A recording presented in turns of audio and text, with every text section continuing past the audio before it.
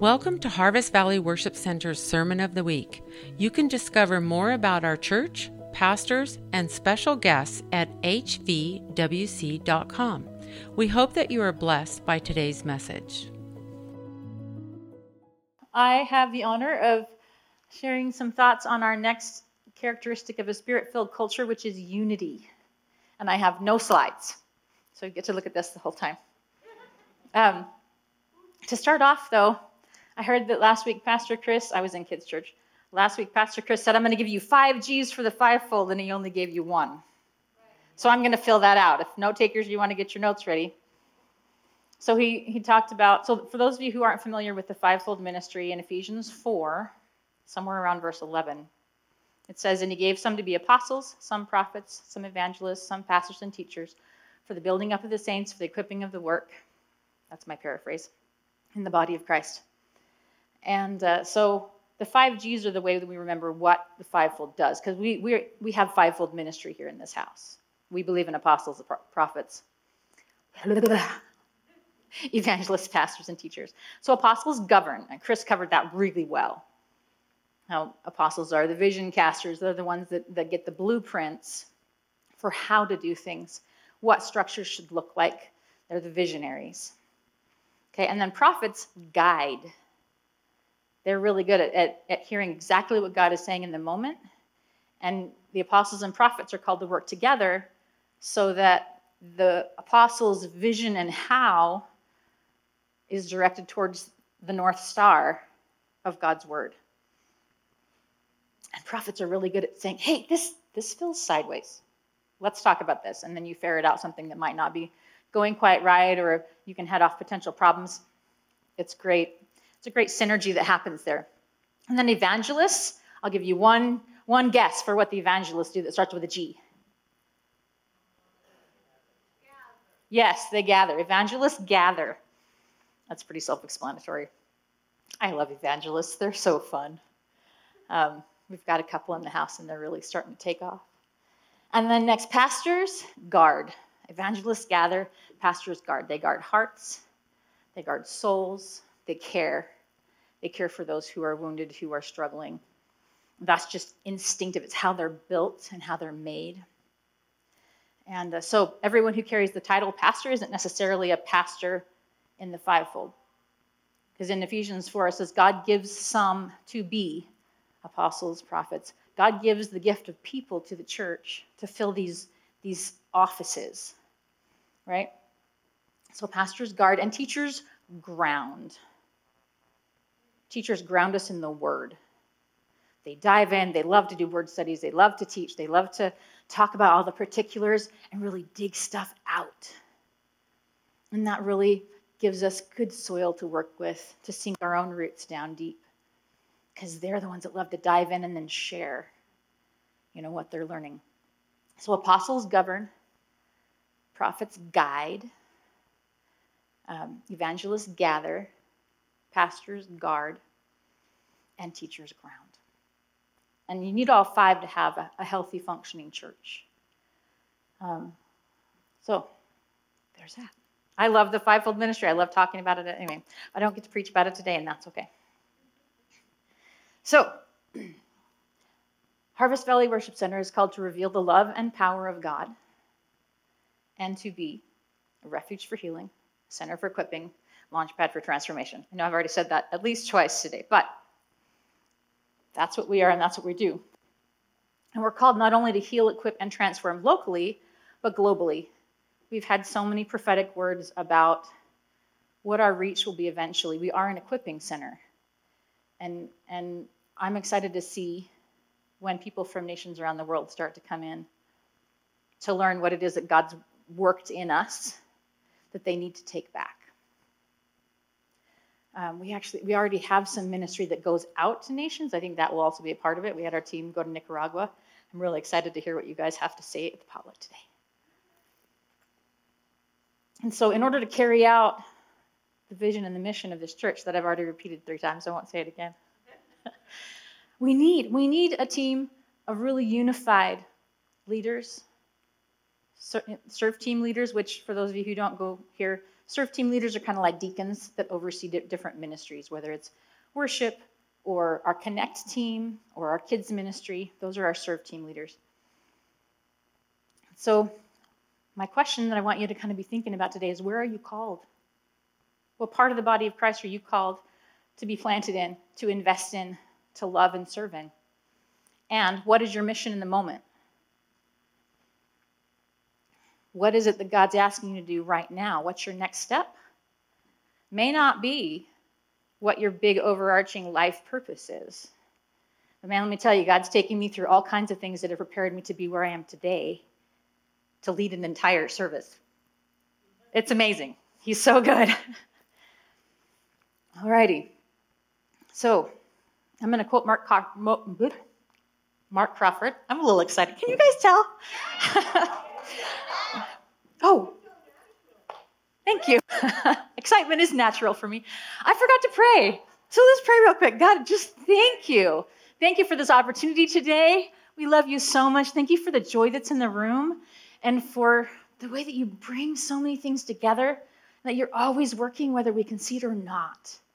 Thank you, God, that we can trust that you're always working, and at the right time, you just bring all this stuff together, and we're like, oh my gosh, that's what you were doing? God, you're so good. God, I pray that the words I speak today are your words, that the people in this congregation today that are listening will hear your voice, and Holy Spirit, that you will speak to hearts and minds the messages that they need to hear, that your work can be done today, that your name, Lord, will be glorified above every other name.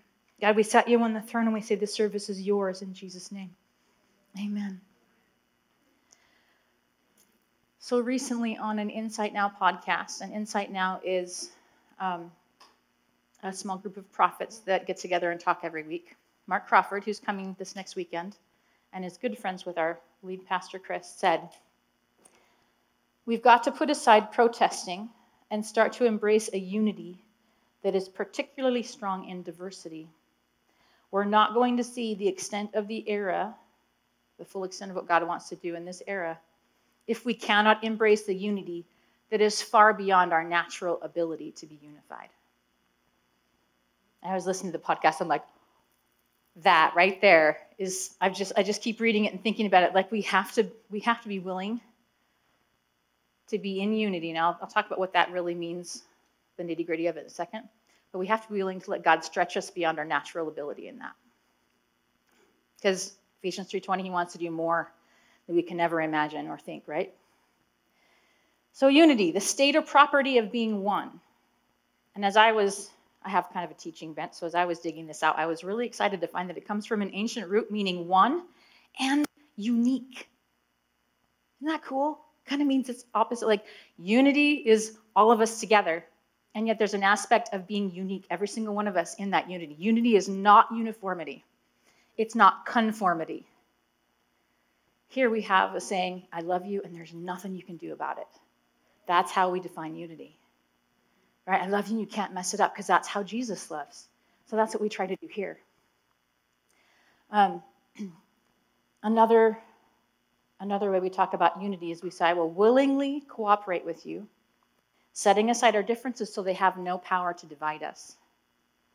And one thing I heard said, this was a long time ago, about the two main political parties in the country, is with one party, it only takes one issue to divide them. And with the other main party, it only takes one issue to unite them. Guess which one tends to make really strong inroads in elections and social influence? The ones that are united by one thing instead of divided by one thing. So in unity, we are not going to all agree on all kinds of things all the time. The question is, are we going to die on all those hills before we get to establish the kingdom of God even a little bit more? I don't want to do that. And you all are free to have your own opinions on it. Alrighty, so Paul explained the reality of unity amongst believers this way. And this is Ephesians 4, 5 and 6. He wrote, the Lord God is one, and so are we. For we share in one faith, one baptism, and one Father. And he is the perfect Father who leads us all works through us all, and lives in us all. And unity comes at a very, very real cost. Because darn it, sometimes I want to be right. Like, sometimes I just want to be right. I want to be the most correct person in the room. And I can't afford to do that. I can't afford to listen to my ego or my pride or my fill in the blank, right? There are all kinds of different motivations that we have for wanting to be the most correct person in the room, to win that argument, right? So unity calls us to lay down all kinds of things, which, interestingly enough, is the same set of things that we're called to lay down as believers, right? Because what did Jesus pray in the garden? That they can be one in me as I am in you. Jesus' victory meant that we are one with him and with the Father. And that means, guess what? We're one with each other too. Which is kind of mind-blowing, and I have a long way to go. But we're called into this incredibly grand, we're called to be one with the Trinity. Like, I still meditate on that, and I'm blown away by it, because talk about a huge open-armed welcome into the most perfect community of love ever, anywhere. Yeah. Okay, so in order to practice healthy unity, we got to do two things. And I talked about one already, giving up our need to be right. And the other one is, are you ready? A little bit of a hot button word here. We need to practice healthy submission, right? Submission has a checkered past in the church. But here's the thing. Like I just said, giving up your need to be right, that's a small example of submitting your opinions to someone else. You don't have to conquer them. You can say, I'm not going to fight that fight. I'll submit to what's going on at hand. And I'll talk a little bit more about this later. I won't. I'll talk about it now. My notes are really small today. So last week, for those of you who were here, Chris did a great job talking a little bit about the unhealthy controlling model of authority in the church. And what takes its place is what we call mutual submission, where we cooperate with one another. Like I said earlier, I'm willing to set aside my differences so we can cooperate together. For the Greek geeks out there, original language people, the word is hupotasso, and it really literally means mutual submission. And it's scattered throughout the Bible, but excuse me. So when there's not someone controlling everything and micromanaging everything around us, we have a group of unified believers that are empowered and who willingly cooperate with one another. And then we get to really dive into the work of the kingdom. Right? For those of you, has anybody ever driven horses or trained horses? Like when you have a team of horses, they got to be going the same direction. Because if one of them is trying to go this way or freaking out, you don't get anywhere. Because the strength of that horse is wasted in the freak out that he's having or the direction he's trying to pull instead of pulling the load. Okay, so submitting our own ideas and desires, putting them second to the issue at hand, as often as we possibly can, right? That's mutual submission, and that creates powerful synergy. And this mutual submission, it's about loving one another and building one another up in our faith. That's the whole goal, is to learn to love more like Jesus and to build one another up. So why do we want unity?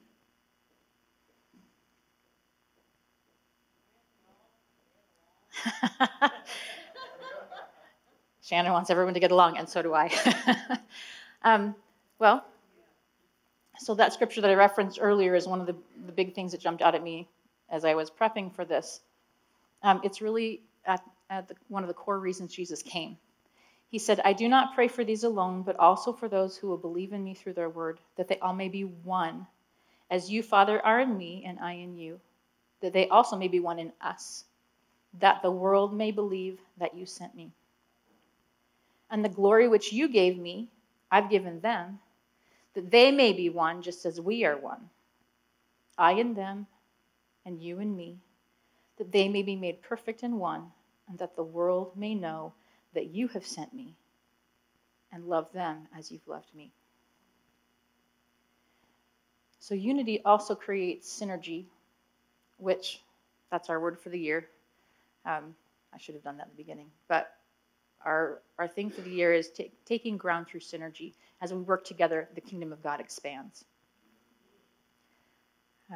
So unity also creates synergy, which releases greater anointing and authority. That's another big reason we want unity.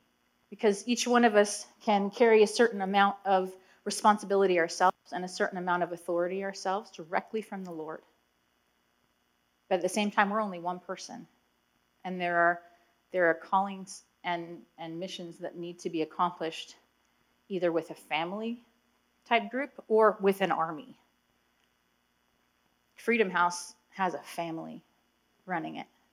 You know, believers that have come together who are unified, who are changing lives. Alrighty, so let's talk about anointing for a second, how unity releases anointing. For those of you who want to turn to Psalm 133, go ahead and do that.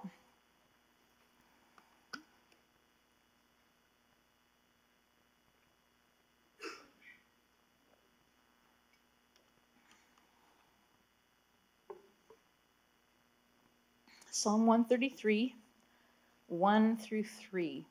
It says, "Behold, how good and how pleasant it is for brethren to dwell together in unity.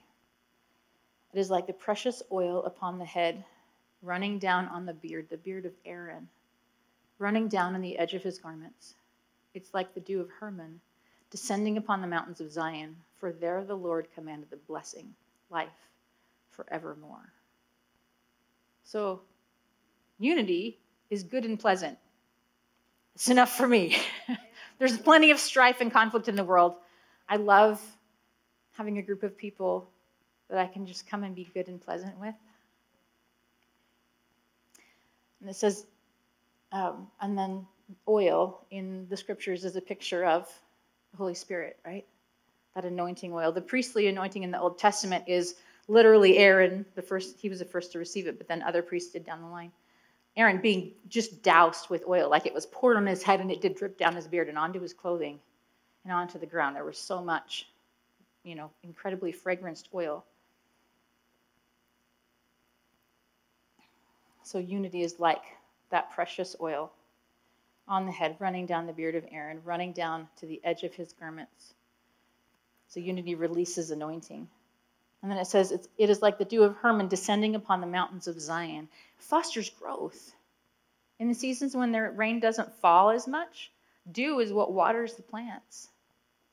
So it sustains and fosters growth. Unity does. And then the last one, unity releases blessing, life forevermore. I love the Bible. Yeah. Hallelujah. That's a good verse. One thing about unity fostering growth, when there's no conflict, children can learn. And when there is a lot of conflict and stress, children's brains literally change how they develop so that they don't learn as well, they can't adapt it. They develop great adaptive skills to learn to survive in their environment and thrive as best they can, but they don't develop the same. And a lot of times, people will have to go back and renegotiate, relearn different things when they get healing from growing up in conflict. So unity really does foster growth in so many ways. Alrighty, so unity also releases authority. And I love the centurion in Matthew 8. He comes to Jesus, he says, "Hey, will you heal my servant?" And Jesus says, "Yes, I'll be right there." And the centurion answers him this way in Matthew 8. "Lord, I'm not worthy that you should come under my roof, but only speak a word, and my servant will be healed. For I also am a man under authority, having soldiers under me. And I say to this one, 'Go,' and he goes, and to another, 'Come,' and he comes, and to my servant, 'Do this,' and he does it." And when Jesus heard it, he marveled. And I always scratched my head when I read that for years and years and years, because the centurion said, "I'm a man under authority," when I always expected him to say, "I'm a man having authority." And yet, it's from being submitted to authority that we receive authority. Right? My history and time here at Harvest and in being unified with leadership and serving and loving is the reason that I have the authority to do what I'm doing right now. There's no way that I could have ever done all of this by myself. But I'm called to serve here, and I'm called to labor here, and I'm called to do things here. And unity has been a huge part of what has fitted me for this work. Because let me tell you, unity does a number on you. So in a unified group, authority has everything to do with responsibility. So the centurion was given responsibility that he then carried out. And in order to carry out that responsibility, he has to have authority to do it. So I just wanted to touch on that tight relationship between authority and responsibility.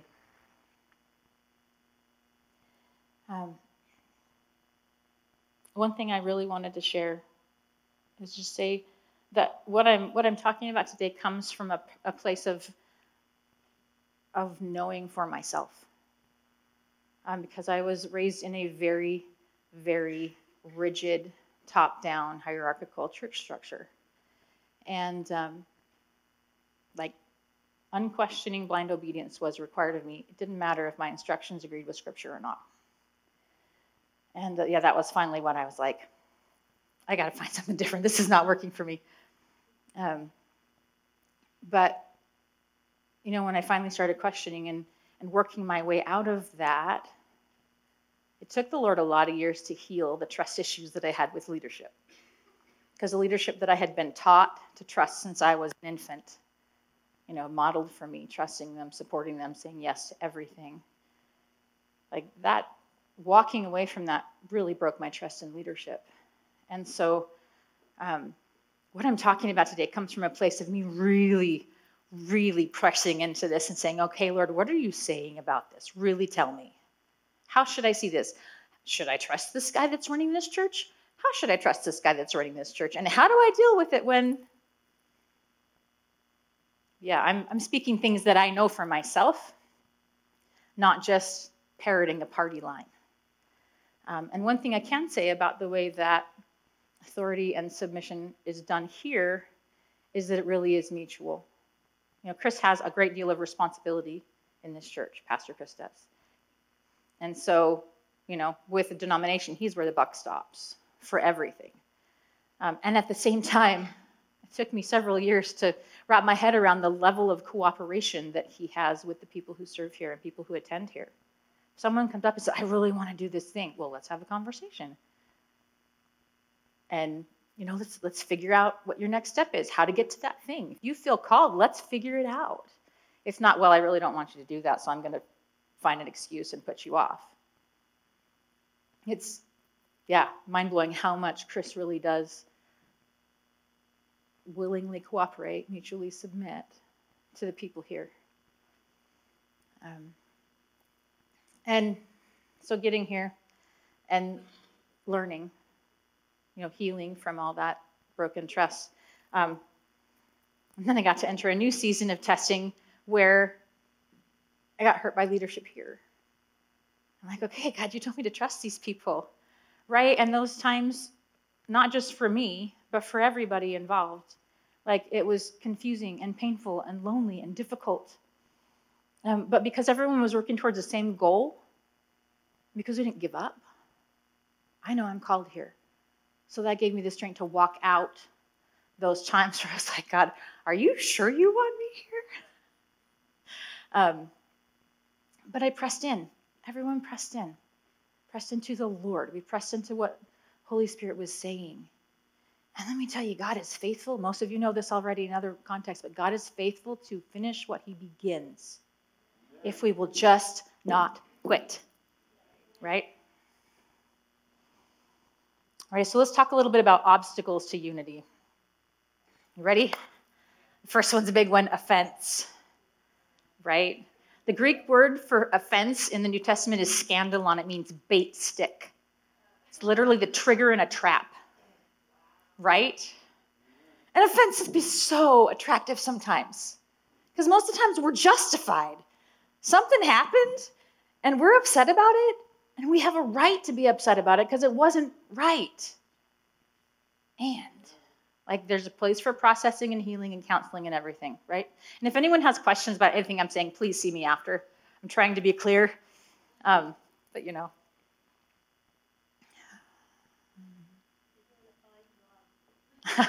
Thank you, Pamela. Awesome. So Jesus said offenses will come. Not like, once you follow me, everything's fine. And we all sing happy songs all day long, and nobody ever makes any mistakes. No, he said offenses will come from misunderstandings, miscommunications, from seeing something happen between two people, and then you suddenly feel protective for one of them because you didn't like what the other person did, and then you go tell so-and-so, and build a case around what you think happened. It's called a third-party offense. Those are especially nasty because they happen in here, and then they start the drama swirl out here. But yeah, how do we handle them? Well, whenever something happens, whether it's a third-party offense or something directly happens to you, we believe the best. That's one of our core values of relationship here, believing the best. Like an example is when you're driving down the road and somebody cuts you off. You know, we all know the different options that are available to us. We can use some creative sign language, or some colorful language, or we can start praying for them. God, I don't know what's going on in their lives, and I don't know why they cut me off, but I pray you bless them. I pray that they get to where they're going safely. They don't hurt themselves or anyone else, and whatever it is that's on their mind and on their heart, God, will you send your Spirit to bless them and set them free? Send angels in human form into their lives so that they encounter you, and whatever it is that's sideways in them can be set right in Jesus' name. Like, I don't necessarily speak colorful sign language, but I have been known to be upset when people cut me off in traffic. But I really prefer the prayer now. And my son laughs the loudest in the room. Pray. It's really great. Pray instead. He's a good and faithful son.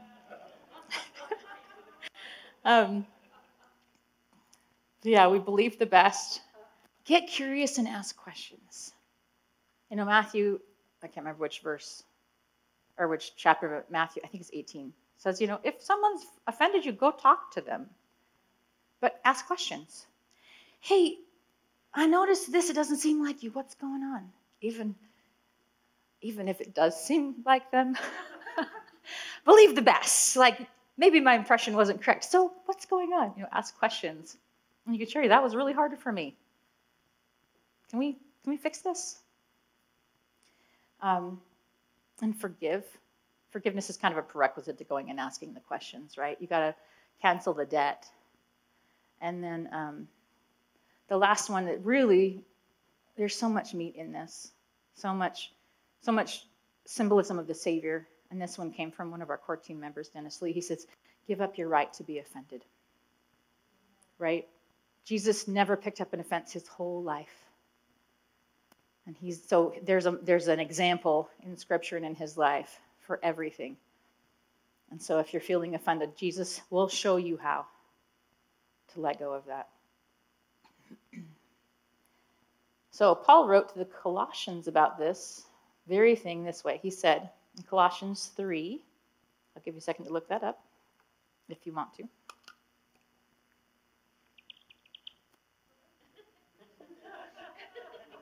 It's my water bottle.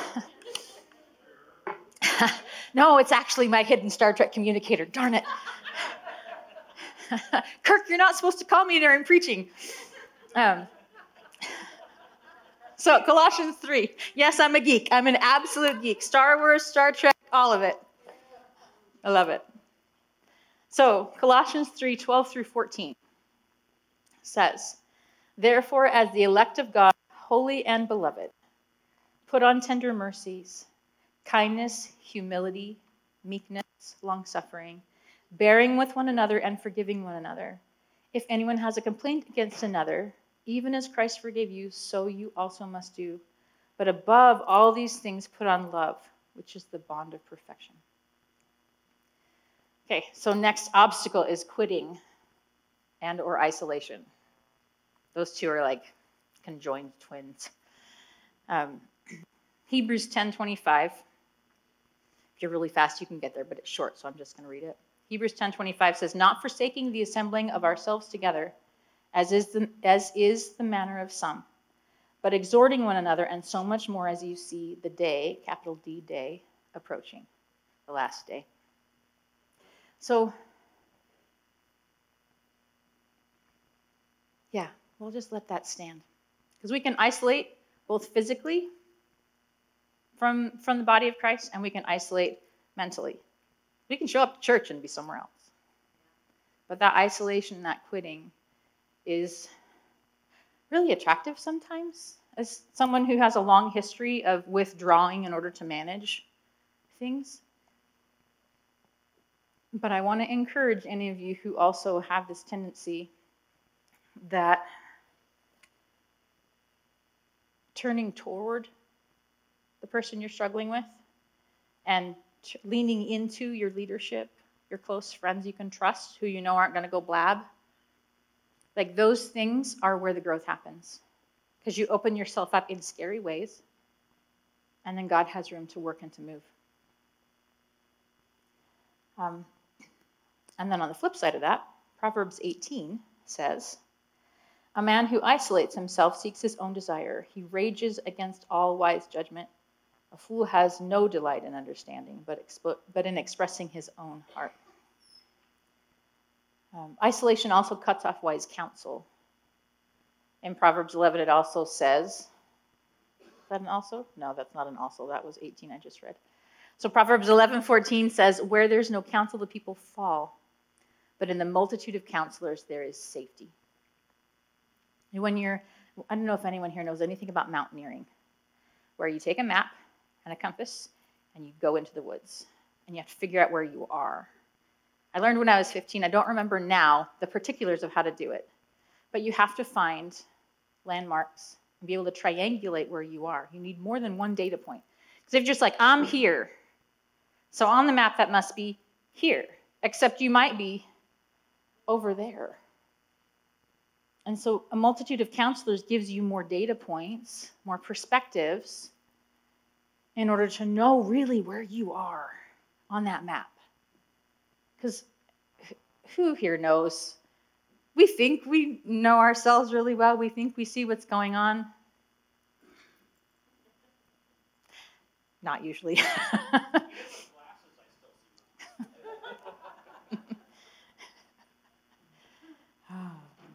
So yeah, isolation cuts off wise counsel, and that wise counsel is such a source of strength and encouragement and beauty and power in the body of Christ.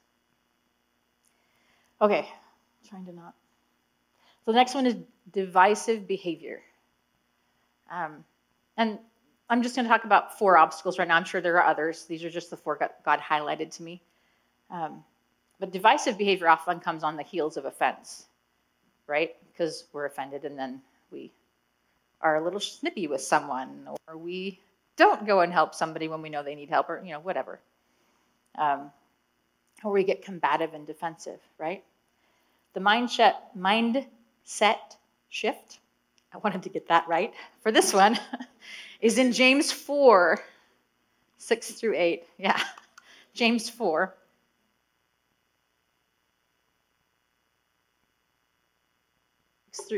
James 4, 6-8. Paul just muted my communicator. So James wrote, "But he gives more grace. Therefore he says, God resists the proud, but gives grace to the humble. Therefore submit to God. Resist the devil, and he will flee from you. Draw near to God, and he will draw near to you. Cleanse your hands, you sinners, and purify your hearts, you double-minded."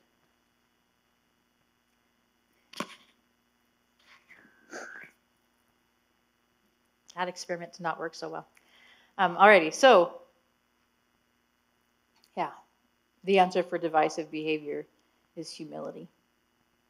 We submit to God, and the devil literally flees when we resist him. And then in Titus 3:9 it says, but avoid foolish disputes, genealogies, contentions, conspiracy theories, and strivings about the law. Y'all can have your conspiracy theories. Let's just not fight about them in church. For they are unprofitable and useless. And then the last one. So that First James, there we go. Where it says God resists the proud but gives grace to the humble. That's the mindset we need to have, right? And then, then the Titus verse, but avoid foolish disputes, genealogies, contentions. That's the what not to do. And then here in Romans 12:10 we have what to do. It says, be kindly affectionate to one another with brotherly love, in honor giving preference to one another. Let me read that again. Be kindly affectionate to one another with brotherly love, in honor giving preference to one another. That goes right back to that willing cooperation, mutual submission, right? Okay. Almost last obstacle is gossip. And I mentioned earlier, one of our core values of relationship is believing the best, right? And a lot of you have probably heard this.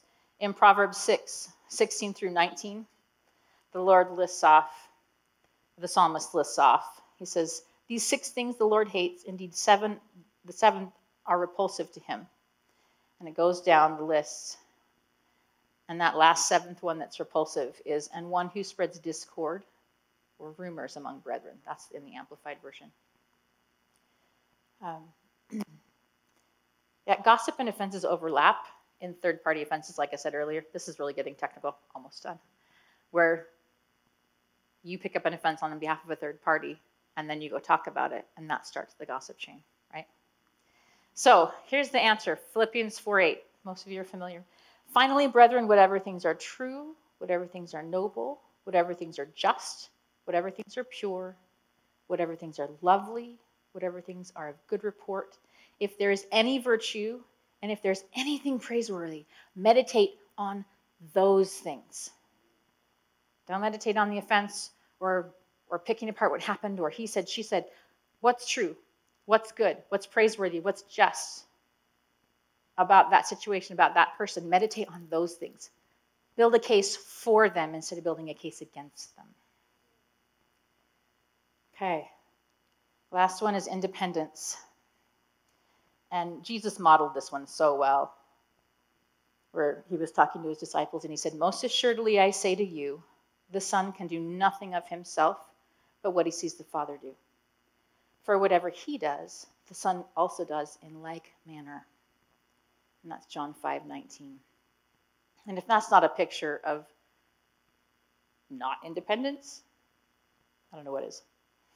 But yeah, we have to depend on the Lord and on the ones that we're called to be one with in order to see the stuff, and in order to see the full extent of the era, like Mark said.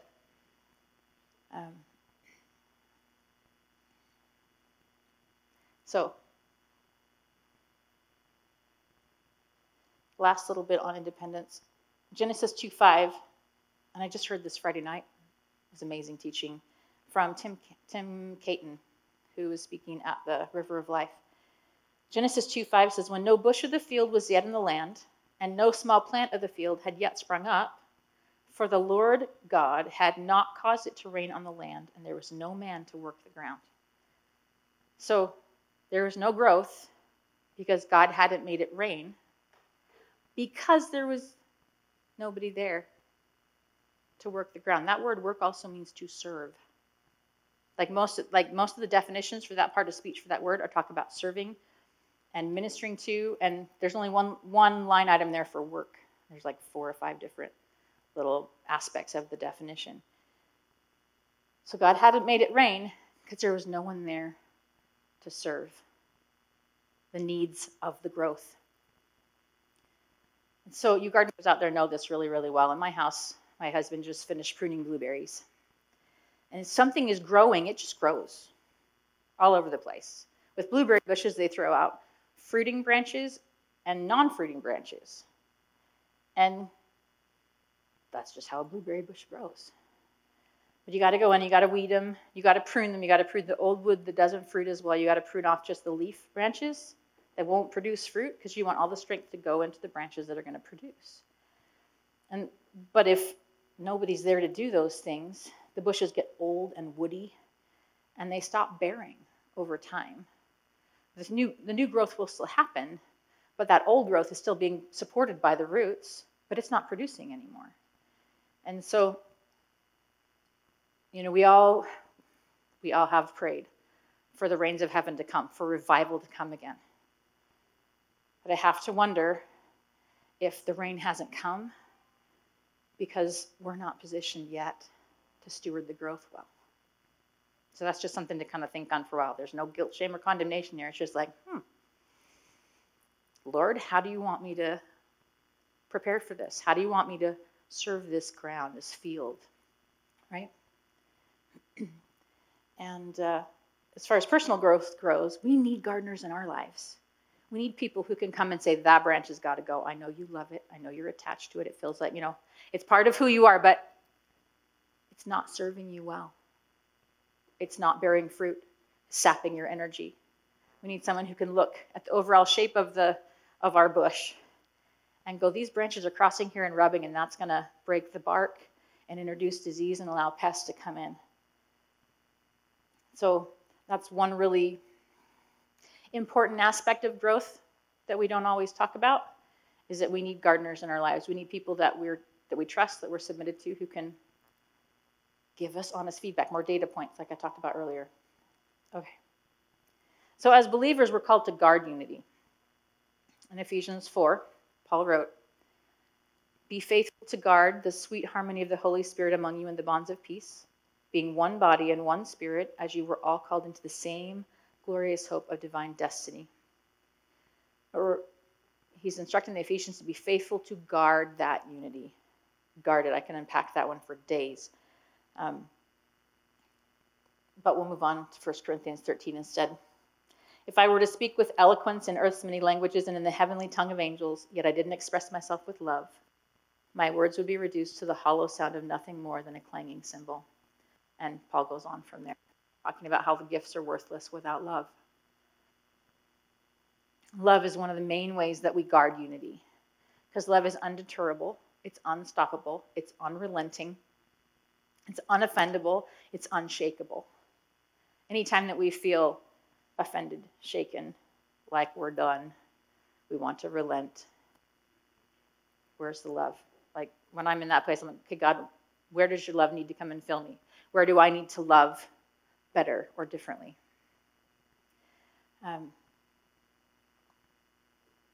Love makes a way where everything else can't. No tactic, no paradigm shift can make a way where love can. And love truly does conquer all, including independence, gossip, and the other two things I just talked about. Yeah. So,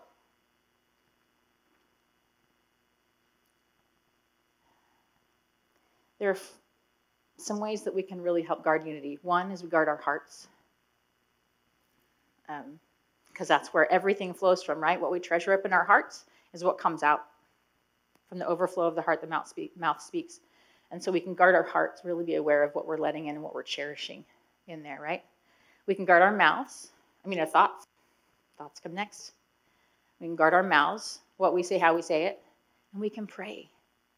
We can pray for unity. We can pray for people we see are struggling with unity. We can pray however we're led to help guard that unity.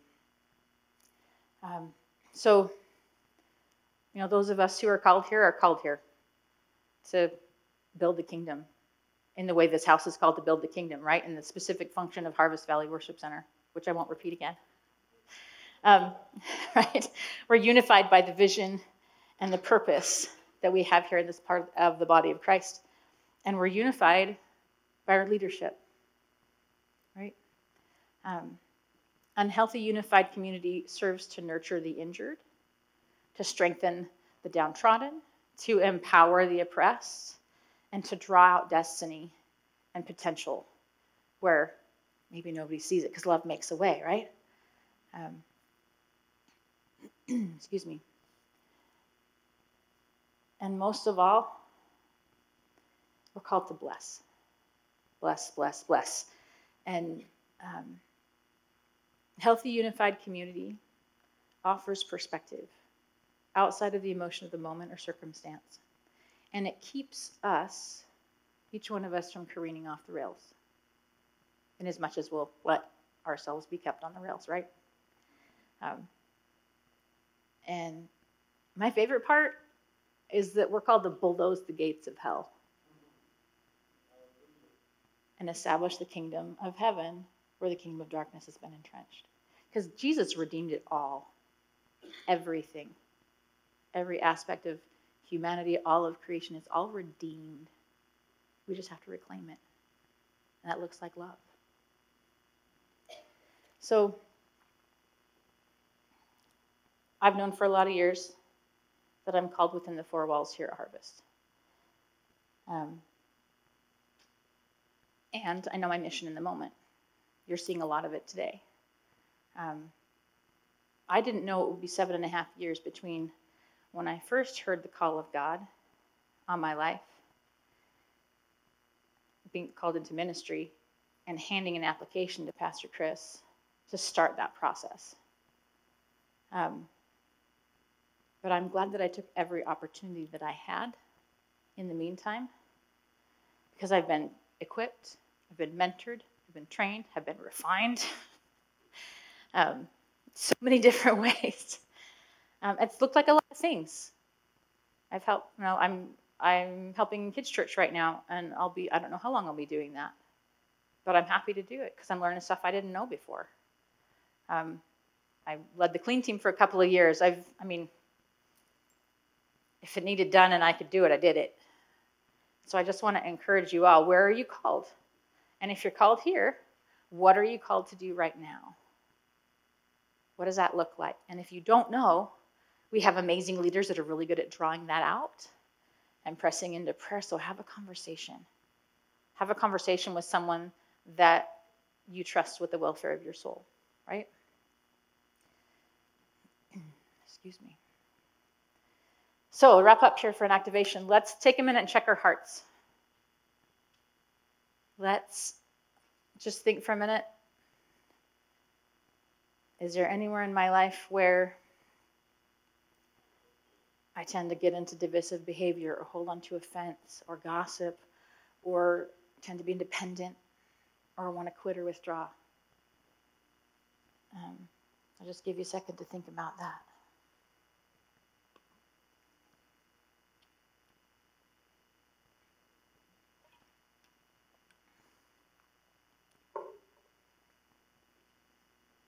Yeah, ask the Holy Spirit to reveal to you if you've been creating obstacles to unity in the body of Christ.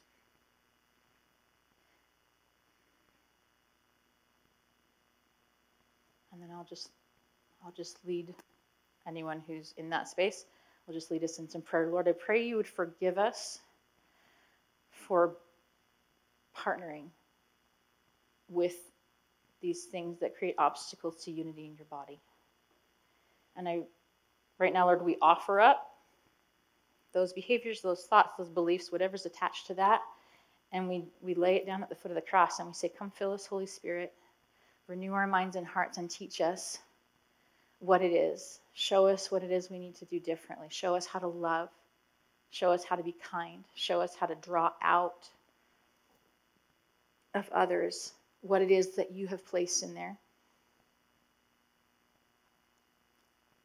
And help me change that behavior so I'm building unity instead of not. In Jesus' name, amen. Now for everybody, I hope that we're all on board with unity.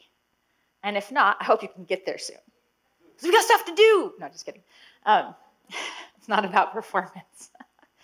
But maybe building, so I encourage you to think about ways you can build unity. And a lot of times that looks like building relationships. So maybe that looks like coming to life groups. Maybe that looks like helping someone that you know. Maybe it looks like forgiving someone or forgiving a leader. Believing the best about that person who does that one thing that really gets under your skin, because we're all human. I'm excited to hear the testimonies that come from this. If anyone feels like sharing them after it all comes together, after Jesus does his thing. So let's pray. God, I thank you that we're called here to build a spirit-filled culture that is marked by unity. And I pray, Lord, that you'll open our minds and our hearts and our capacity to be unified, to receive our worth and our identity from you, so that any of our hobby horses or our soapboxes, they don't need to define us, and we don't need to be the most correct person in the room in order to have value. I pray, God, that we can receive our value from what you say and from the way that we love.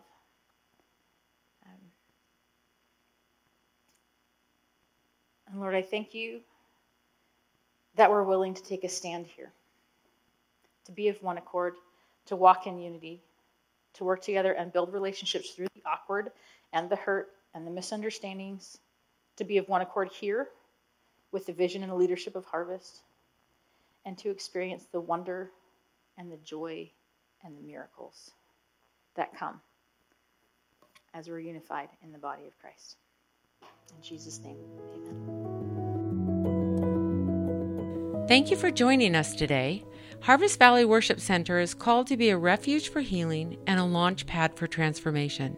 If this message impacted you today, please let us know in a comment, or you can email us at media@hvwc.com. Thank you for joining us, and we look forward to connecting with you.